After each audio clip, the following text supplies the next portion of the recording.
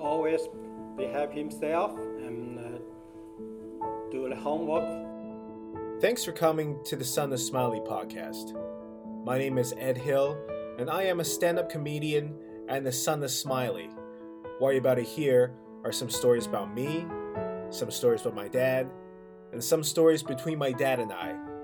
So sit back, relax, and don't forget to smile. Somebody asked me the other day, what do comedians do after a show?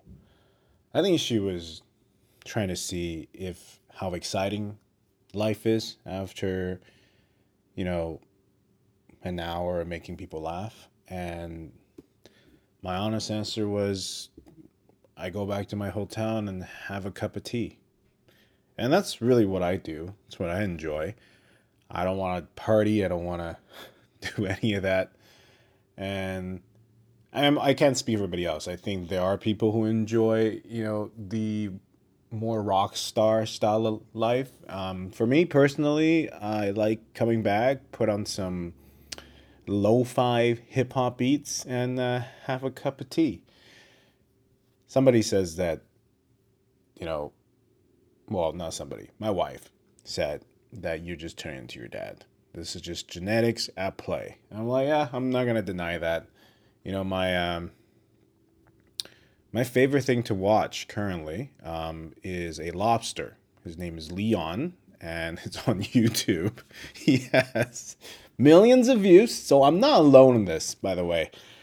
I know a lot of you are like, why would you watch that? Give it a chance before you judge.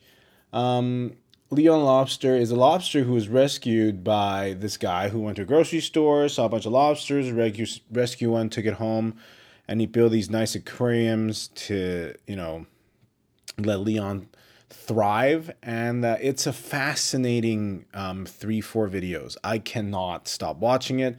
Something about it just calms me and gives me a sense of tranquility. Maybe it's because I like crabs, so Leon the Lobster kind of added to that type of experience. I don't know. Maybe. But check it out. Go on YouTube, type in Leon the Lobster, and now people are doing reaction videos to it, which I am not a fan of. I like Leon the way he is. We don't need reaction to a lobster.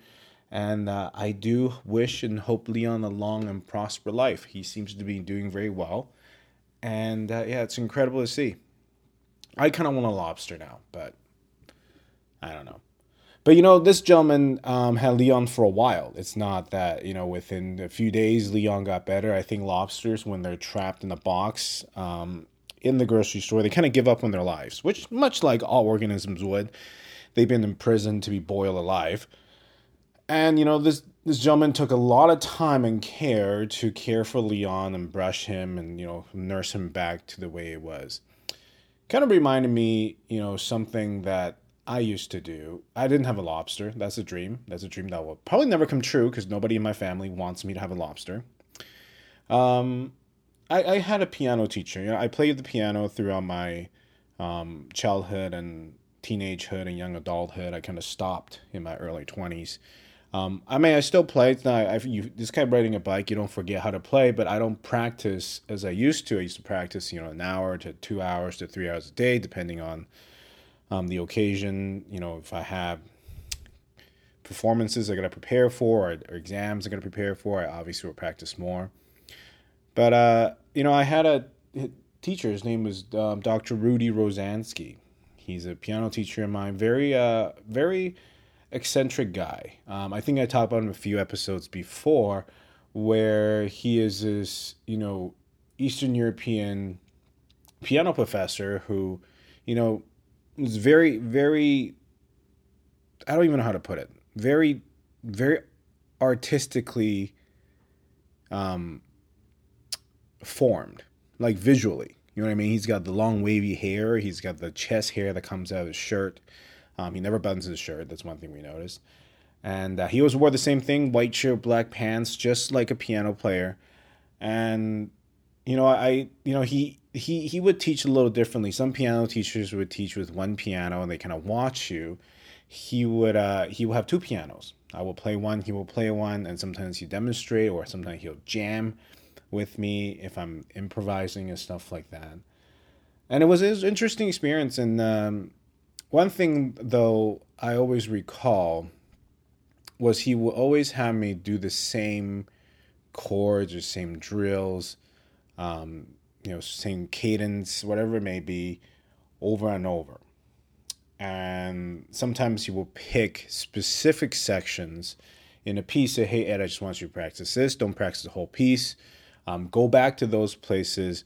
Make sure you do it properly and slowly, and then incorporate the bigger piece. And I mean, obviously, I hated it. I don't want to do that. I want to play music. I want to do the whole thing.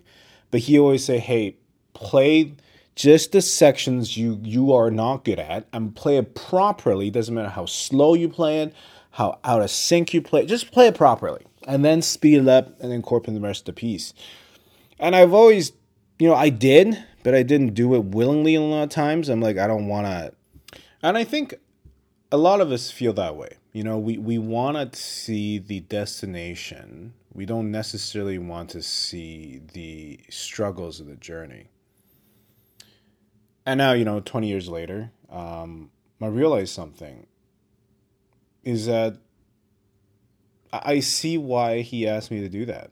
Because if you practice a piece incorrectly, in those small things, what you're rehearsing is actually the incorrectness. And it's actually going to ruin your overall goal in the end. Because, that piece is going to just sabotage all the other good stuff you have. And that's what I realized is what he was looking at as the long game. I was looking at the short game.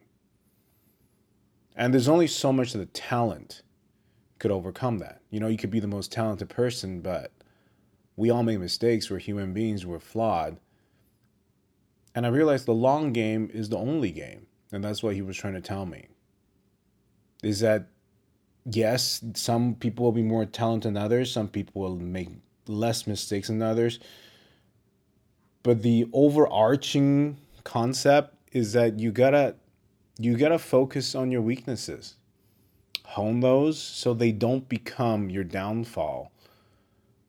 And look at the journey as this, consistent path you got to walk down on rather than a sprint that you can do. And I think that's something I'm learning how to do.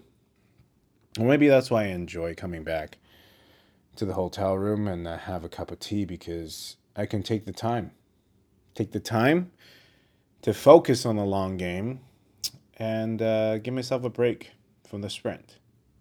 Maybe that's why. Or maybe I'm just a fan of Leon the Lobster and I really want to know what he's doing, and I'm a dedicated fan. Anyways, I hope you're all doing well. I hope, this episodes finds you all at a place where you are thriving, and hopefully you're focusing on your long game, whatever you do. And if you have trouble doing that, visit Leon. He'll share wisdom with you, just like how he did with me. And I'll see you guys next time, at the same place with a brand new story of being the son of Smiley. Take care, everybody.